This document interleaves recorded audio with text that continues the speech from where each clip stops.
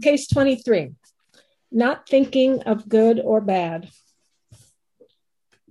The sixth ancestral master was chased by Ming all the way to Mount Danyu. The ancestor saw Ming coming, so he placed the robe and bowl down on a rock and said, "This robe symbolizes entrustment of the Dharma. How can it be taken by force? Take it if you want it." Ming tried to pick it up, but it was as immovable as a mountain.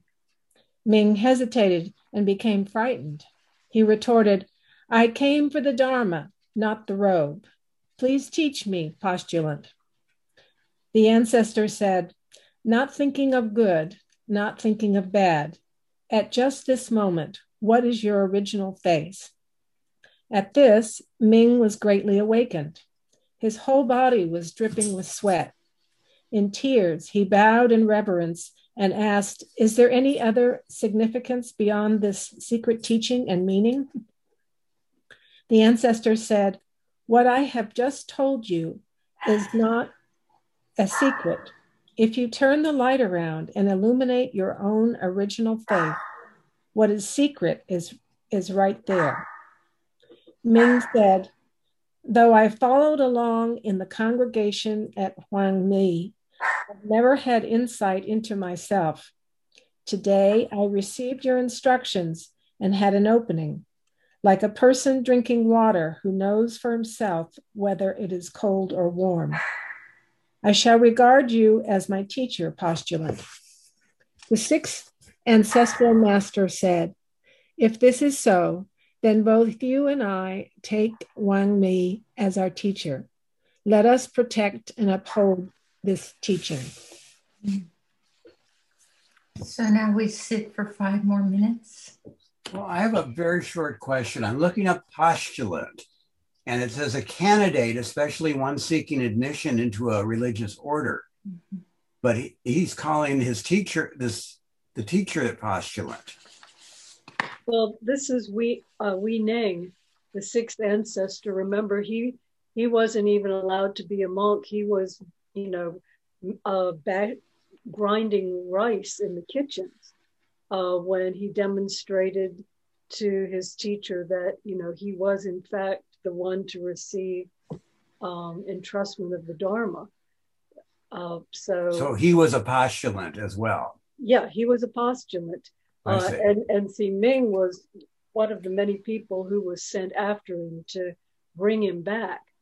So his calling... He wrote the poem on the wall, right? Yeah, exactly. Yeah. So calling him postulant it seems like it's kind of a dig. Kind of a dig?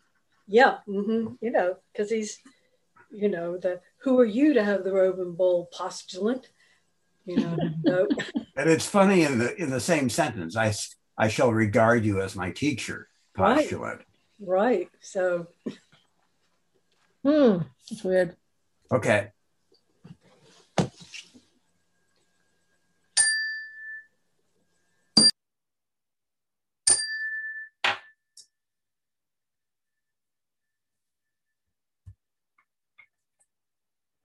That is such a long...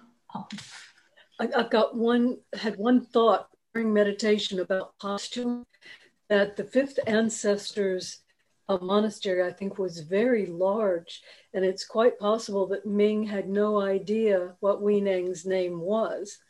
And so that's why he called him postulant, because he knew that was all he really knew about him. Mm-hmm. So it may not have been a dig at all. Hey. So it's such a long koan. Does one person want to read it, or do we want to divide it up by paragraph, or how would you like to proceed? I'll read it. I'll read the whole thing. All right, great. Thank you. Case 23, not thinking of good or bad. The sixth ancestral master was chased by Ming all the way to Mount Danyu. The ancestors saw Ming coming, so he placed the robe and bowl down on a rock and said, "This robe symbolizes entrustment of the Dharma. How can it be taken by force? Take it if you want it." Ming tried to pick it up, but it was as immovable as a mountain. Ming hesitated and became frightened. He retorted, I came for the Dharma, not the robe. Please teach me, postulant. The ancestor said, not thinking of good, not thinking of bad. At just this moment, what is your original face? At this, Ming was greatly awakened. His whole body was dripping with sweat. In tears, he bowed in reverence and asked, is there any other significance beyond this secret teaching and meaning? The ancestor said, what I have just told you is not a secret. If you turn the light around and illumine your own original face, what is secret is right there. Ming said, though I followed along in the congregation at Wang Mei, I've never had insight into myself. Today I received your instructions and had an opening, like a person drinking water who knows for himself whether it is cold or warm. I shall regard you as my teacher, postulant. The sixth ancestral master said, if this is so, then both you and I take Wang Mei as our teacher. Let us protect and uphold this teaching. Wu Men's comment. Regarding the sixth ancestor, his actions came from a state of emergency. In his grandmotherly kindness, he peeled a fresh lychee fruit, removed the pit, and then placed it in your mouth. All you have to do is swallow it. It cannot be described or pictured, nor can it be praised enough. So quit your struggle. The original face has never been concealed. Even if the world extinguishes, it cannot be destroyed. So now we sit for 5 more minutes, and then after that, we'll write our impressions for 5 minutes. So we sit first.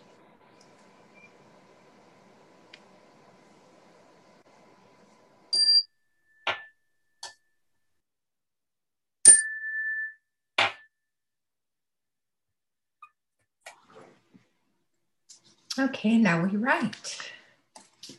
5 minutes, right? Yes, 5 minutes.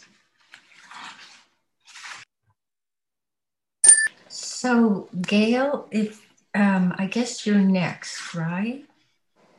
Do we want to discuss a little bit? Oh, we can. Ooh. What struck me was just how humble this guy is, both about the teaching and about his own position. And so it illustrates about transmission that there's nothing to transmit in a way, that this original face is just so clear and obvious. Is that what you guys got from it? I got that the teaching is very simple.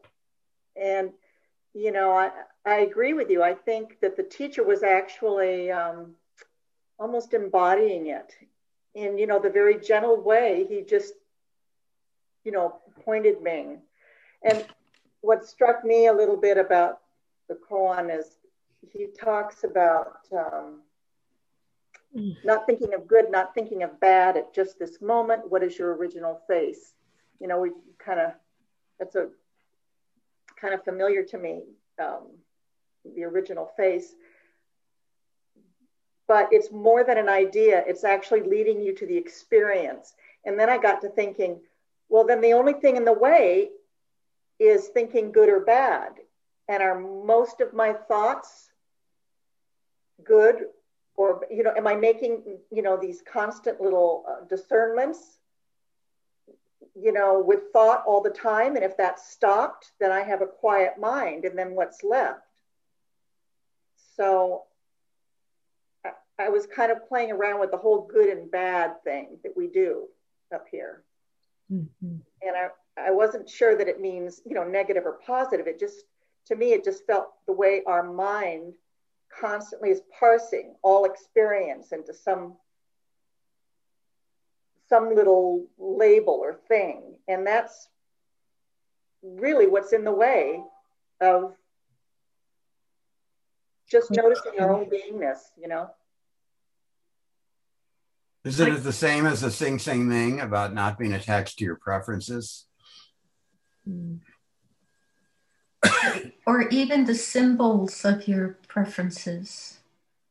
So what this brought up for me was, well, two things actually.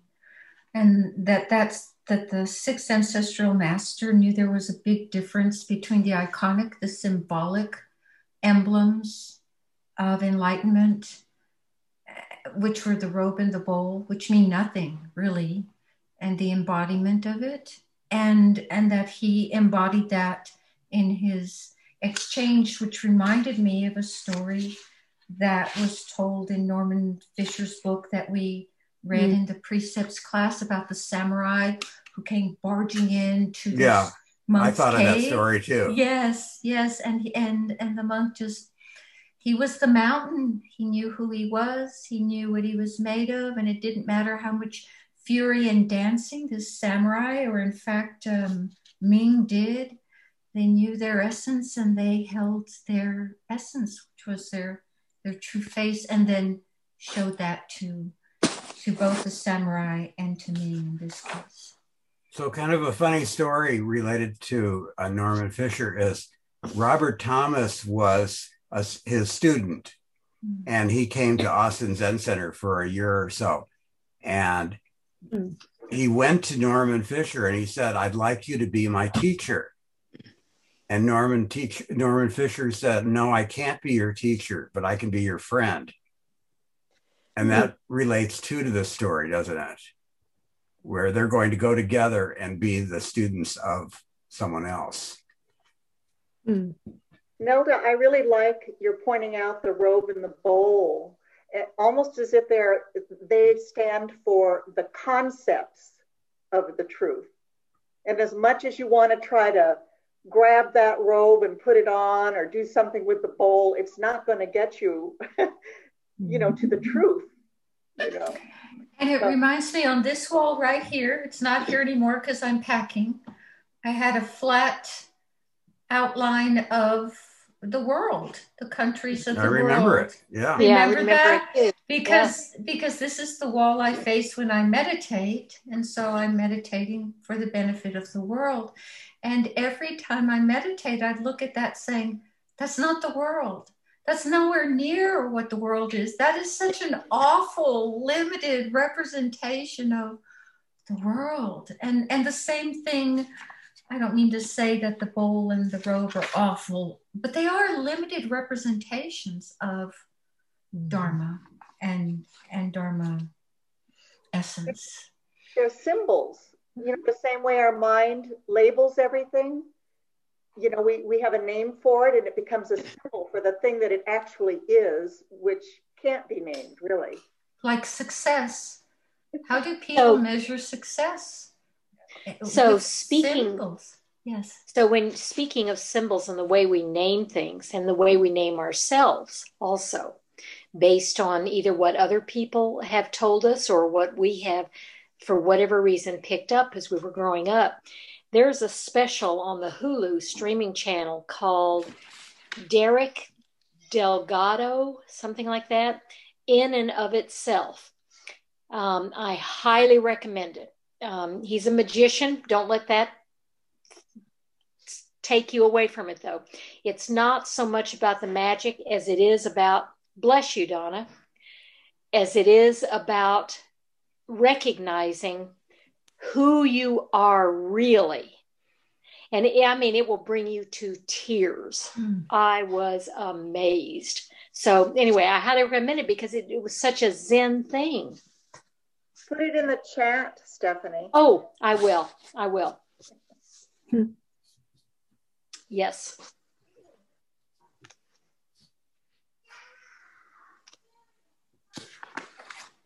Well, I had kind of the extension of what Gail said. Thinking about, don't think good, don't think bad. We often have, by the time we're thinking, we've already embroidered it into a story.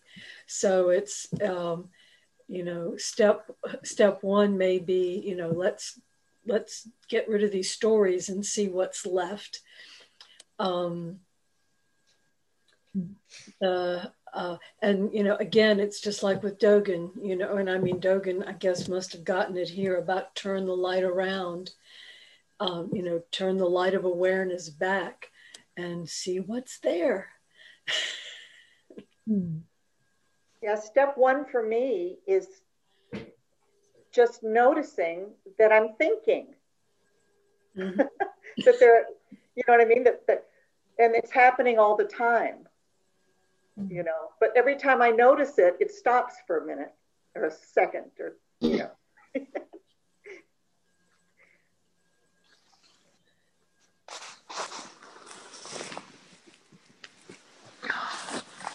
Anyone else? Okay. So who goes first? I guess Donna, you read the, and then Gail.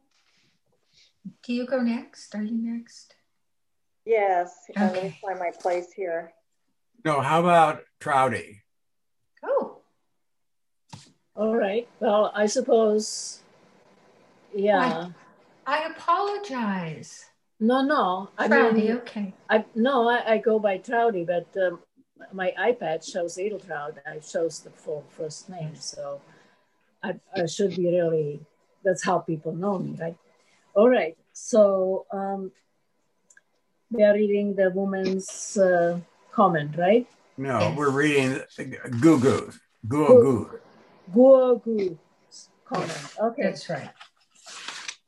Starting with Chan practice is about clearing away obscurations or barriers. A general method such as awareness of breath is used to develop concentration and awareness. Then the practitioner can move on to two distinct methods. The first is called Huatu or Gong'an, which is meditating on a story that involves Chan awakening like this case. The second is a method of no method, the practice of silent illumination, where the practitioner's mind rests nowhere and attaches to nothing while maintaining its clarity. Japanese Zen calls this method shikantaza, and just sitting. Of course, it is used beyond just sitting. It can be extended to all areas of life. These two methods are unique to Buddhism. In Buddhism, they represent the heart of wisdom and compassion. Why? Because they accord with the nature and function of awakening. When one realizes awakening, one also realizes that there is actually no barriers after all. Awakening in Chan is not an altered state of consciousness, or any state for that matter. It is resting in the functioning of the nature of mind, without self, without grasping, without any obscurations.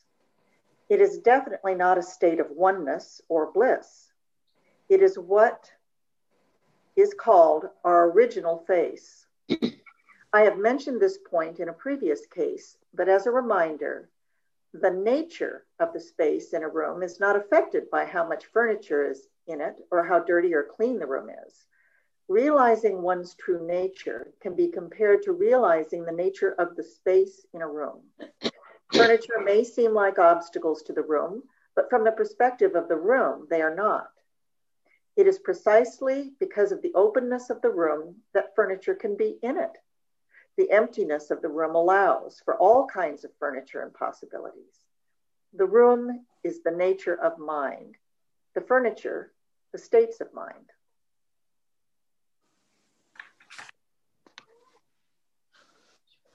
All right, I guess I'm next.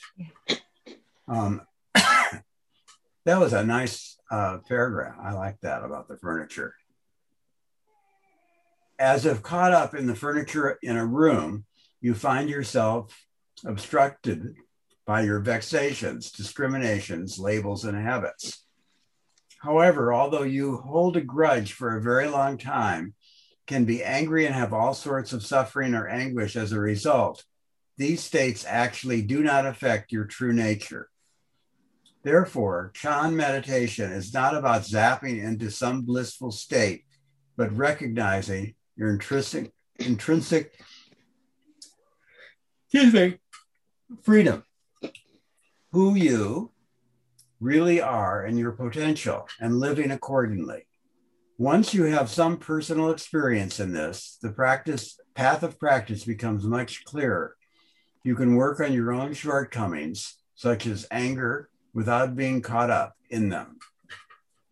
I think I'm next. To see the room's potential, its openness, you must first turn on the light. If it's a mess, clean the carpet, the windows, the floor, and so on.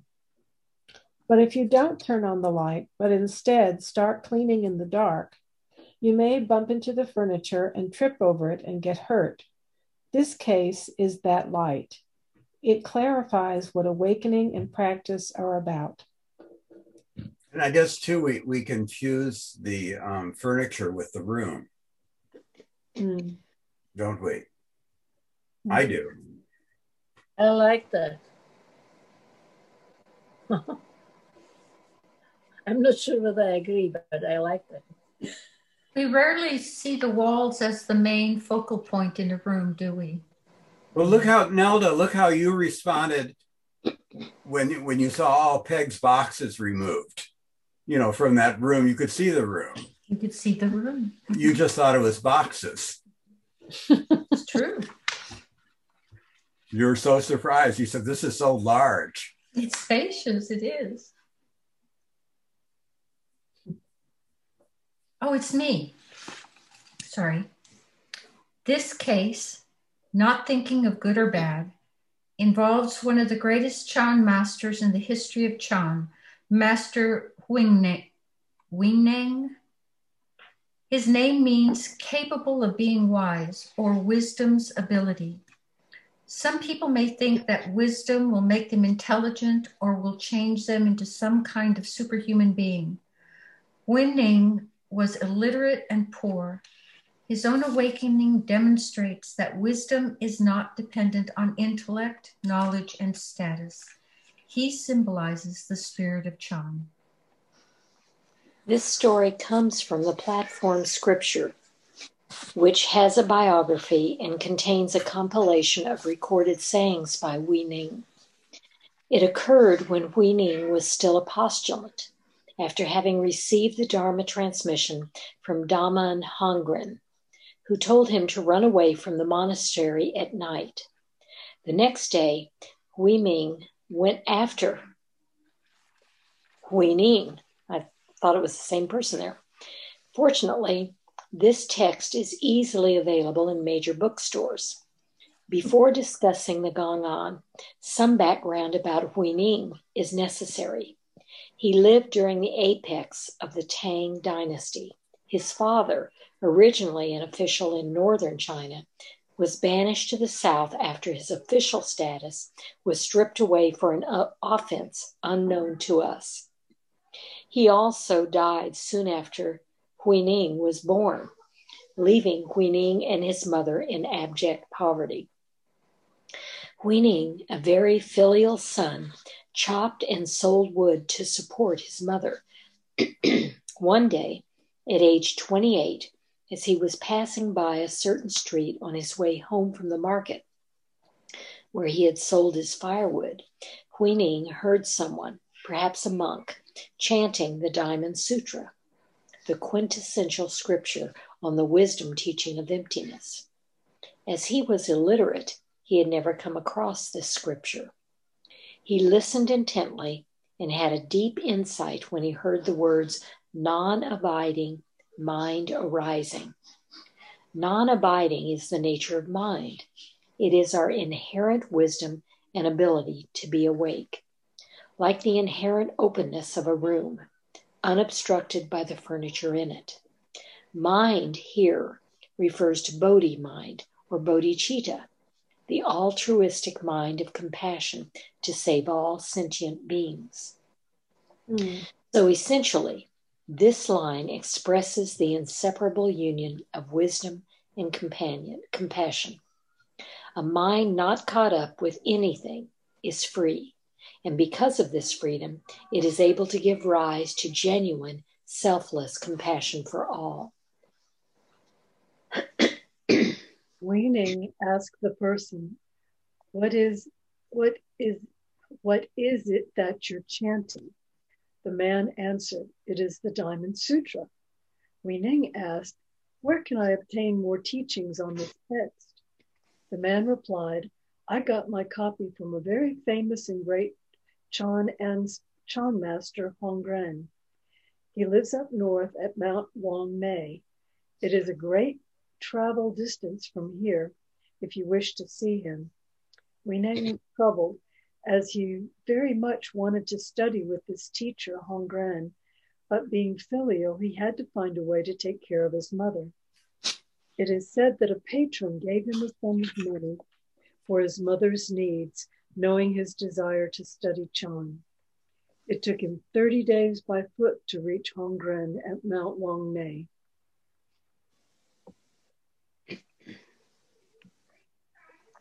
Me? Okay.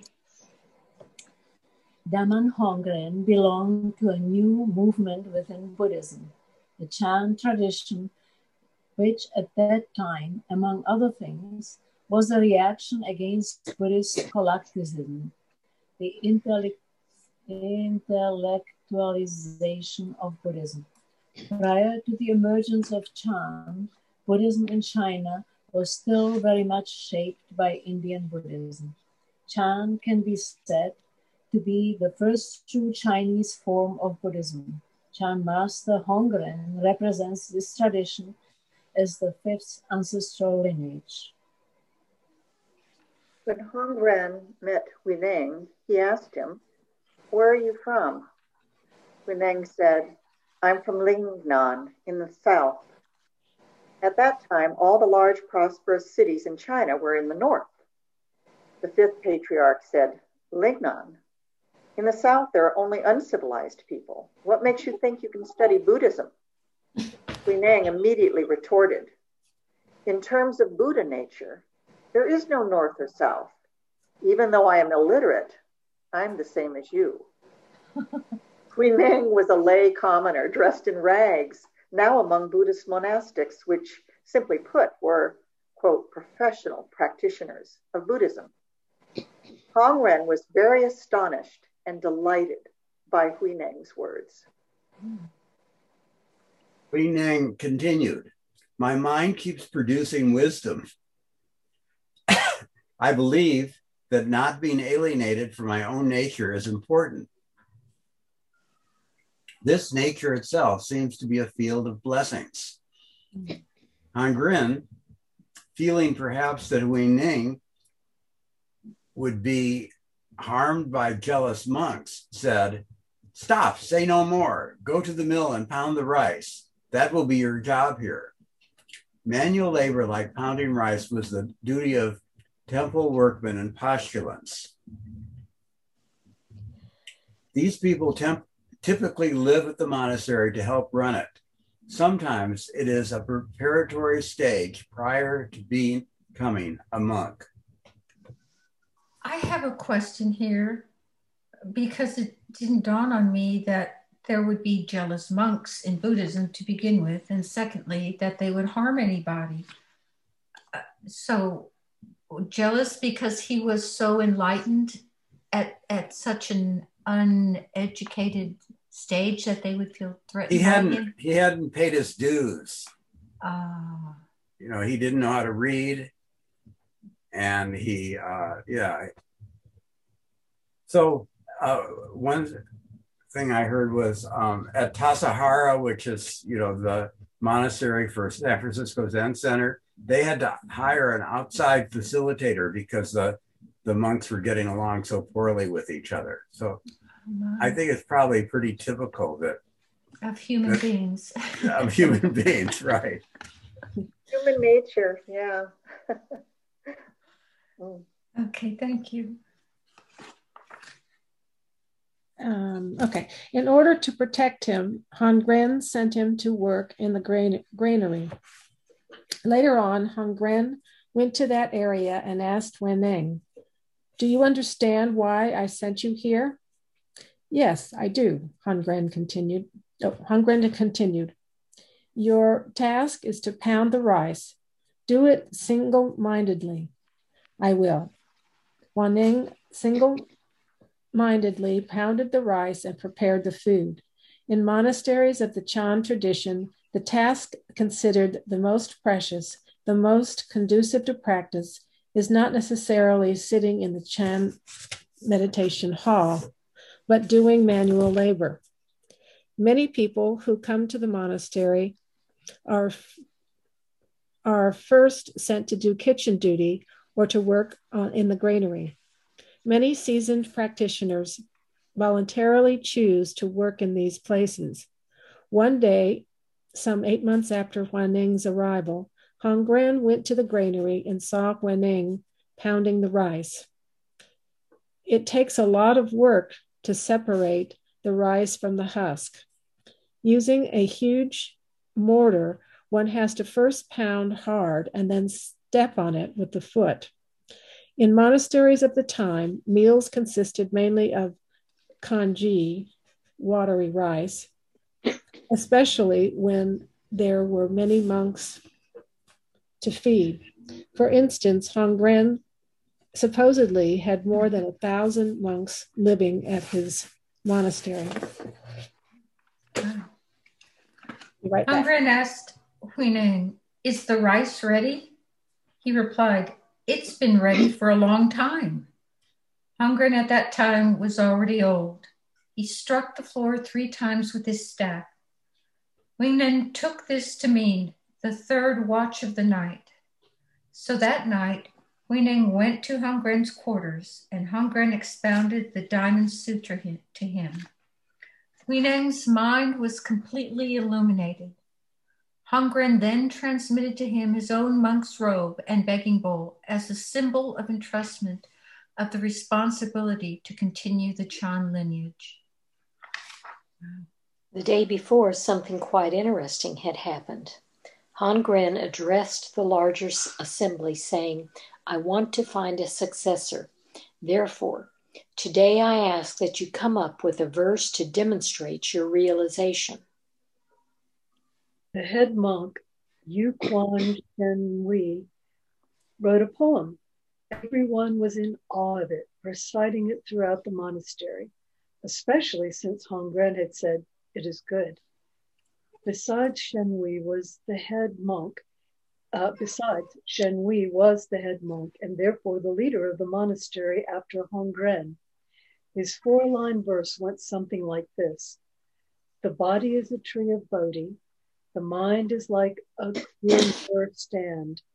Polish it diligently, time and again, not letting any dust gather." While Hongren praised it, he knew that Cheng Chu was not yet awakened. That day, Huineng was working when he heard someone recite that verse about the granary. He asked, "Who wrote that?" The monk answered, "You don't know? The master is retiring and wants to find a successor. He asked all of his monks to come up with a verse demonstrating their realization. This one is from Xiang Shu." Huineng asked, "Can anyone write a verse?" "Yes." As Huineng was a postulant, way too busy to go around the monastery, he had no idea what was happening. This was happening. Huineng then asked the monk to take him to the section of the wall where Xiang Shu had written his verse.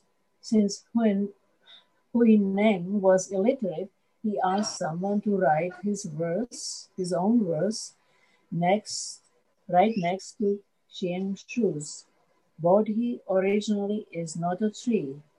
A clear mirror has no stand. Originally, there is not a single thing. Where can dust collect? Everyone was astonished. The news reached Hongren. When he saw these lines, he asked, "Who wrote that?" "That postulant in the kitchen," Hongren ordered. "Have someone scratch it off quickly." It's a wonderful story, isn't it? I love the story. Yes. It was the next day that Hongren went to the granary and summoned Han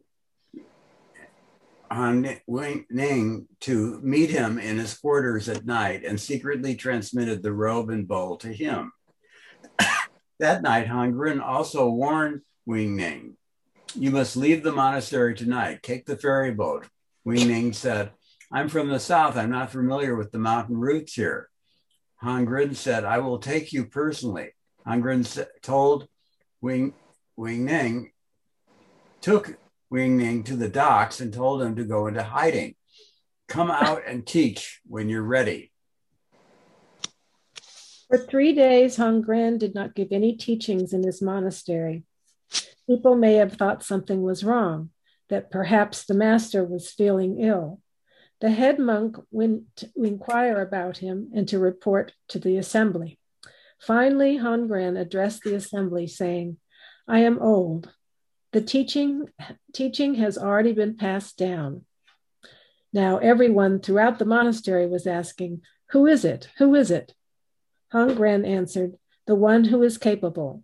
The only person in the monastery capable of wisdom was Wei Ning. This is where the Gong'an picks up. One of the monks, an ex-general by the name of Wei Ming in the Gong'an, was furious about this. He was a big, brash, straightforward individual. He picked up his belongings, jumped on a horse, and went chasing after Wei Ning. According to the text, Wei Ming easily caught up with Wei Ning. This robe symbolizes entrustment of the... Oh, did I need to stop? No, it's okay. Go ahead. This robe symbolizes entrustment of the Dharma. How can it be taken by force? Take it if you want. Ming tried to pick it up, but it was as immovable as a mountain. Ming hesitated and became frightened. He retorted, "I came for the Dharma, not the robe. Please teach me, postulant." Okay. That explains it. Mm-hmm. Oh, wait, who said that? I'm sorry. Right. Was that you? Yeah, that was me. No, it makes sense now. It's making more sense. Yeah. In what sense is it making sense? Well, I mean, now they've come to the point where they started. Right. Oh. That's what I see happens with these all the time, is halfway through Guogo's comment, it begins to make sense because he's given enough background and you're going, "Oh, okay, now I see." Yeah. The words entrustment of the Dharma pierced right through Wei Ming's heart. Entrustment in Chinese is sometimes translated as conviction. Here it does not mean faith of belief. It means the seal of approval, like a stamp. The impression made from a stamp has the same image as on the stamp itself. So entrustment really means oneness or identity. Identity of what? Hongren's mind and Hui Ming's mind were identical. Their minds were one in accordance with the workings of Buddha nature, awakening.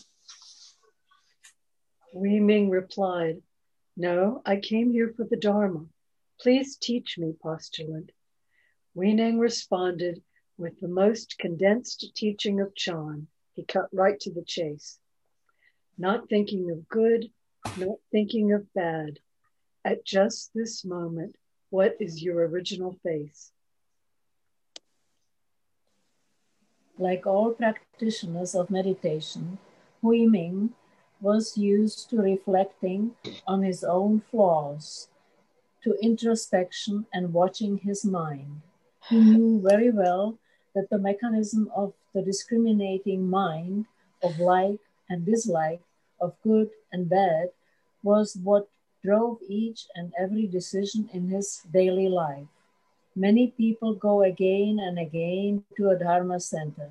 Despite the leg pain and the discomfort, they still go. Perhaps you are one of them.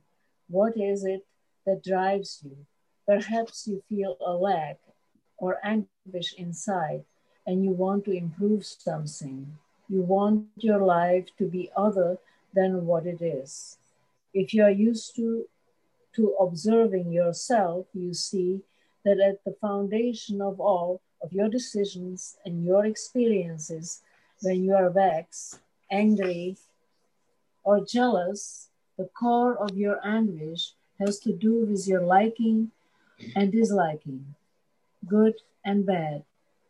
When you have leg pain and you don't like it, it is because you want this moment to be other than what it is. Yet, at the same time as you have don't like, you already like something else. Like and dislike, good and bad, is always bound together. It is the most fundamental duality you experience day in and day out. It has become your sense of who you are. Hui Ming here is asking Hui Ming to put down everything he has known about himself and see what is there. What is the freedom that is not bound by good and bad, like and dislike, birth and death? Had he stopped at merely, don't think of good or bad, it would not be Chan or Buddha Dharma. It would simply be stupidity. If this not thinking of good and bad were all there was to gaining enlightenment, then it would be very easy. All you'd need is to get yourself hit over the head with a hammer, go into a coma, and there, you'd be enlightened. Hui Ming was actually asking, what is it right here and now that is already free from this duality, this separation? Is the space in the room ever affected by the furniture? How can it be? How can it be? Put it down.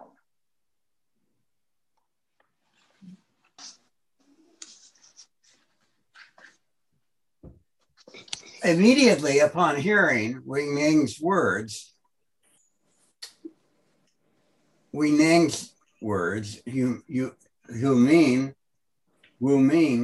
was greatly enlightened. His whole being trembled. Sweat covered his body. Then, in tears, he paid reference to Hui Nang. When you are sitting and don't like having many wandering thoughts, you feel that there are obstructions. Know that nothing obstructs us. Thoughts liberate themselves, moment to moment to moment. What need is there to do anything about wandering thoughts? In their natural state, thoughts are already free in their nature. And so you sit with peace of mind. You sit at ease, clear and free, wakeful and still. This is the genesis of the silent illumination method, the methodless method Chan mentioned earlier. Yet, what is your sitting like? Isn't it true that even in sitting you are busy? When you're sitting, you're too often minding this or minding that. For instance, your neighbor who is moving too much, or sounds such as a car passing by. When you just sit, just mind your own business, just sit. It is not a state of oblivion. You're sitting, body and mind sitting. You are clearly aware of the reality of sitting with no wandering thoughts. This is silent illumination, the actualization of your original face. Should I go on, or do you want to go on? I want to ask a question about that later, because I obviously have never been at that point. Because thoughts keep coming. They keep coming, and I just say thought, and let it go by. But I'm aware of my sitting, but there are still those thoughts wandering in. I love how it says, what need is there to do anything about wandering thoughts? Oh, there it is. I really like that. In your natural state, thoughts are already free in nature. I guess if you don't cling to them or have an idea that they should or shouldn't be there, I guess it's just like a breeze coming in and out or something. So you're aware of it, but you're not saying, oh, that breeze, or that breeze. You're not clinging or, okay, all right, I see the distinction. I think back to the furniture analogy, we think of the thoughts as the room, but they're really the furniture.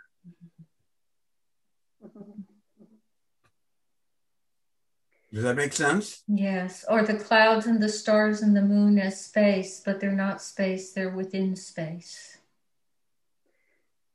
Yeah, I'm kind of reminded once I went to Peg and I was telling her that I'd had an experience where at the bottom of it was this peace, very quiet peace, but on top of it were these emotions that I'd been experiencing.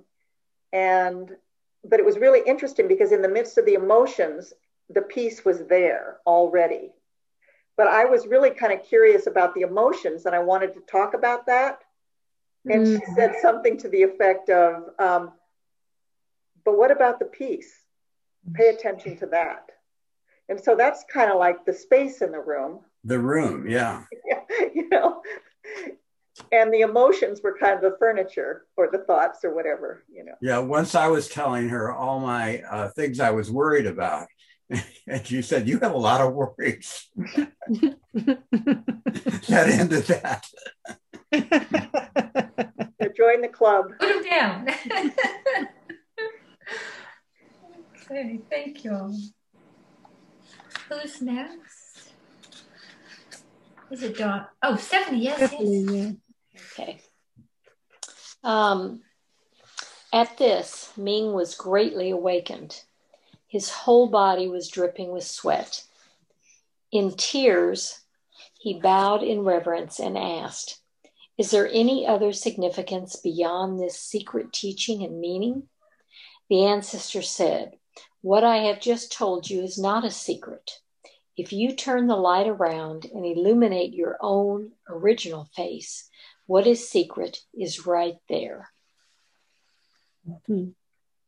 Even though Wei Ming had this first entry or opening, the first glimpse of awakening, he asked, "Is there anything more? This can't be it, can it?" Wei Ming answered, "I told you, that's it. This word it, Chinese me, has been translated as secret, but it can also be understood as intimate. The secret is within you. Be intimate with it. How? Turn the light of your awareness around. Stop chasing after this and that. From the perspective of the room, furniture is no barrier." I need to say a word of warning. The battery on my iPad is very low, and I have only one, what should I say? Percent? Wire. Pardon me? Oh, one wire? Yes. So I'm using it for the light. And so if I undo the light, I cannot read. So I may disappear. Well, I can screen share the book. Well, let me. It said a few percent, probably 4% still. Oh, okay. Technically speaking, Chan training doesn't lead to awakening. From the Chan perspective, Buddha nature, awakening or freedom is something intrinsic to your very being. It is already here from one moment to the next. This means the room has always been open and spacious. There may be reasons why furniture is there or not there, but even when it is there, the room is still open. Unfortunately, because of your continual entanglement with your own views, with what you think is good and bad, with what you construct as like and dislike, likable, not likable. You create all sorts of suffering for yourself and others. You have identified with the furniture. In fact, that's all you see. You have lost sight of the room. Suffering can be great indeed, with people going to war and killing each other because of it, condoning all sorts of inhumane activities, subjecting others to harsh labor, and so on. Underlying each nation's political agenda is this: I want, I don't want, I like, I don't like. It's the same culprit, the self, that spreads from one individual and expands to the whole nation. Your concepts and ideas can also do great things and bring goodness and prosperity to humanity, if only they are free from self-referentiality, self-concern. Therefore, in itself, the furniture of liking and disliking is not the culprit, although it has the great potential to be. If you want to engage in Chan practice in your daily life, you have to be intimate with the way your heart, your mind operates. It does not matter if you are meditating or pounding rice. Actually, the best time to observe the self is when you are defensive, when you are threatened, or when you are challenged by another situation. In your reaction, you can instantly see your grasping, your like and dislike. It's right there. In that moment, put everything down, see through these constructs. They are not barriers to your original face. But to do this, you have to actually engage in practice.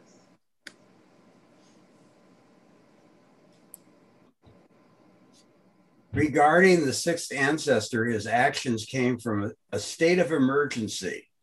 In his grandmotherly kindness, he peeled a fresh lychee fruit, removed the pit, and then placed it in your mouth. All you have to do is swallow it.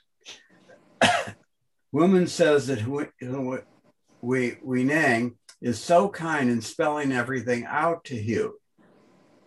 He not only peels the skin of the lychee fruit for you, but also puts it in your mouth. All you need to do is chew it. No one can do that for you, but let me show you how to actually chew it. A basic method of Chan practice is to be aware of the breath as a meditation method. When you have wandering thoughts or are falling asleep, immediately bring your awareness back to your method. You need not get angry or impatient with yourself. Thoughts such as, why do I have wandering thoughts? I have to concentrate. Only reinforce your habitual pattern of grasping and rejecting, like and dislike, and good and bad. You just need to bring back your awareness gently, immediately. There is no need to contrive to generate anything else, to add oil to the flame. You just bring it back. That exercise will train you to be more mindful of what is happening in your daily life. The next time someone yells at you, just see this anger and put it down. Regain your composure of being the spacious room. Allow all things to be and relax. This is the light that illuminates the room. The cleaning part is not to identify with anger. It cannot be described or pictured, nor can it be praised enough. So quit your struggle. The original face has never been concealed. Even if the world extinguishes, it cannot be destroyed.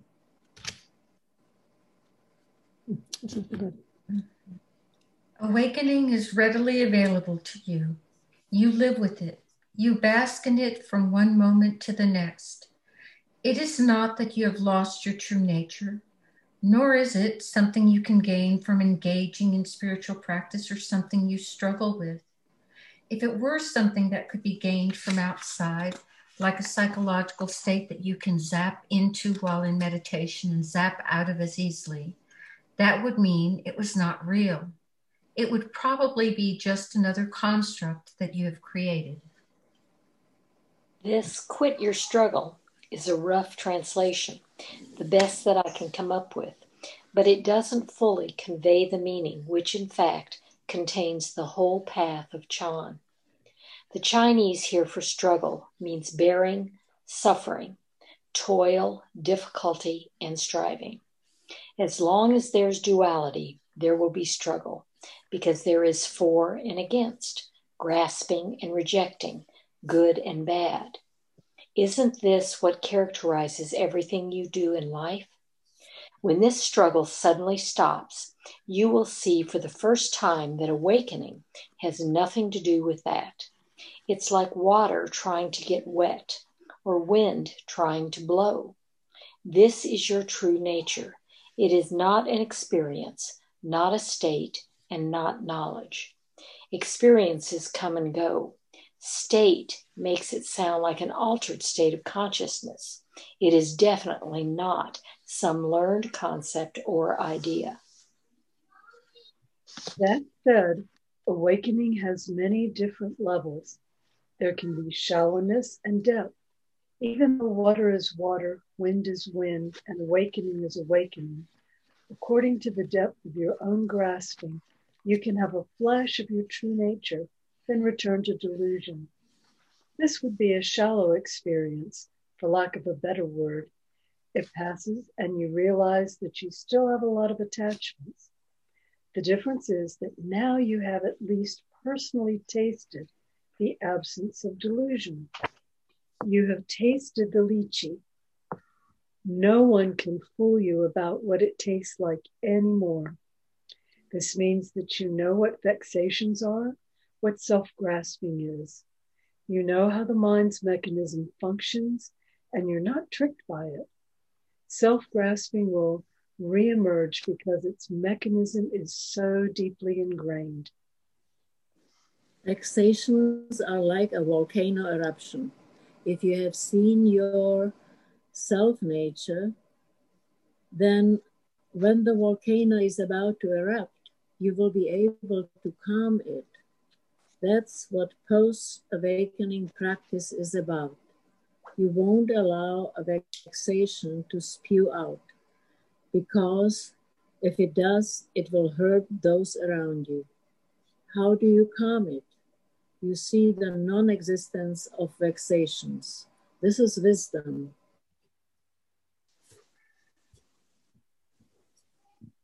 She left. I think we lost her. Maybe she'll come back. Gail, I think. I'll pick up. How do you calm it, the vexations? You see the non-existence of vexations. This is wisdom. You will be able to engage with the world fully, more than ever before. And because your actions of body, speech, and mind will not stem from self-grasping, they will benefit others. This is compassion. Wisdom does not give rise to vexations. Compassion has no opposition. There is no ownership. They are not yours. They're just the most natural and needed response to everything and everyone. Even if you no longer existed, this functioning of wisdom and compassion would continue to be. So this is how to chew on the lychee. If you want to know its taste personally, then take up this case and ask, not thinking of good or bad, what is my original face?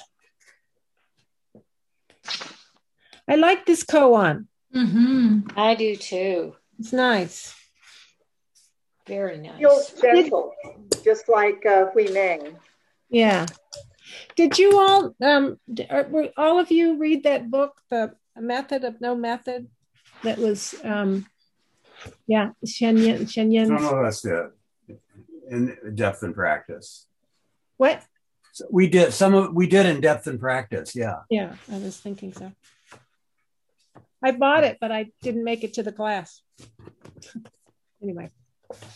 Well, Peg sent out an email maybe last weekend or last week about Guo Gu is doing, I think it's a free series of videos and maybe even some online talks about silent illumination. Oh, really? That start pretty soon. Yeah, she said it was, I think, like last Friday, maybe, or. Oh, Is that not the one about March meditation every day? Was that the one that talked about? Hello, Trody. He's back. All right. Or is that different, Donna, than the March meditation every day and then a talk? It's possible. It's something that Tricycle is doing. Yeah. And, you know, probably if you do a search on Tricycle and Guo Gu, he's got a new book on silent illumination coming out in early March. So I think it's a sort of a confluence of several different things at once. I don't know if you have to subscribe to Tricycle to do the course. You don't, but I don't believe it's free either. I just heard it. I just found it. It says this free offering is a wonderful way to appreciate the teachings of Guo Gu, contemporary Chan master, and Hongxi, the originator of the practice of silent illumination. It begins in March, so you have the time to plan for it. We have been reading Guo Gu, blah, blah, blah. Anyway, meditation month. And then silent illumination. Join meditation teacher Guo Gu for weekly guided meditations to help you sit every day in March. Okay, so that is it. Yeah, it is related. I guess it is somehow related. Or there's an article in the Tricycle from February 3rd, 2021, and I guess it talks about it. So it's a free 31-day challenge to kickstart your practice. Anyway. Thank you. You get 2 live calls with Guo Gu to ask any question you have about your practice, and a steady stream of helpful articles on Trike Daily. Anyway, and more. Thank you. Nice. There you have it. Quite an offering. Yeah. You know, I wanted to say one thing about what we read that struck me was when Hui Neng awoke, his teacher actually smuggled him out of the monastery, told him to flee, and then said something to the effect of come back and teach when you're ready. And that's, you know, kind of reminding me of other gongans that we've read where you can have this illumination or this awakening, but sometimes depending on how profound it is or how deep it is, you're going to be meeting some things afterwards that, you know, you might need to process or integrate before you become a teacher. Well, he talked about that, didn't he? The different levels of enlightenment. But I had heard the story where he became literate. So I don't know what ready means. Yeah. Yeah, and from what I've read about, you know, Buddhism is most teachers, if their student has, awakening moments, usually they don't want them to go teach right away. They have to actually integrate it and begin to embody it in a way that, it seems, that it will be the most helpful. So, I mean, it's kind of it's kind of an interesting process, the whole thing, to me. Yeah, I remember Adyashani's story was that he had his second big opening. He had one, 7 years passed, then he had another. And then his teacher asked him to teach, but about 3 years after the second one, you know, and then said, okay, I want you to teach. She gave up her thing. So it's interesting. Indeed. But from being a teacher's perspective, I'm sitting and listening, and I was thinking, all right, how does this make sense? So well, I would think that even though you've gotten this awakening, that the patterns are still deeply ingrained that you had beforehand, and maybe it takes that time to work with that awakening and to dissolve those old patterns and then be prepared to pass them on to your followers. Yeah, I think that there might be, some, conditioned, like you said, patterns, that sometimes, depending on how deep your experience is, didn't get, seen clearly enough, or, well, I don't know what to say about that, but it appears that might have something to do with it. Because there are people who get out, have really had sincerely wonderful big openings, and then they try to go teach right afterwards and end up making a complete hash of it. Just because you have an opening doesn't mean you're going to be a good teacher either. We all have our gifts.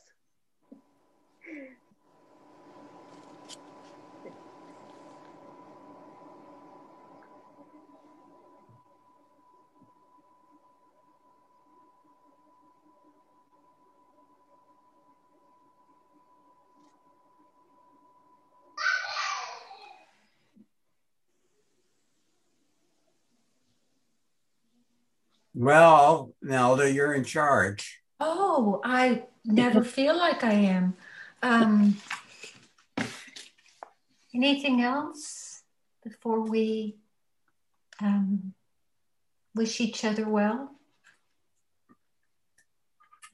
I enjoyed it. Likewise, always. Thank you. Thank you, everyone. Have a good evening. Good to see you, Trouty.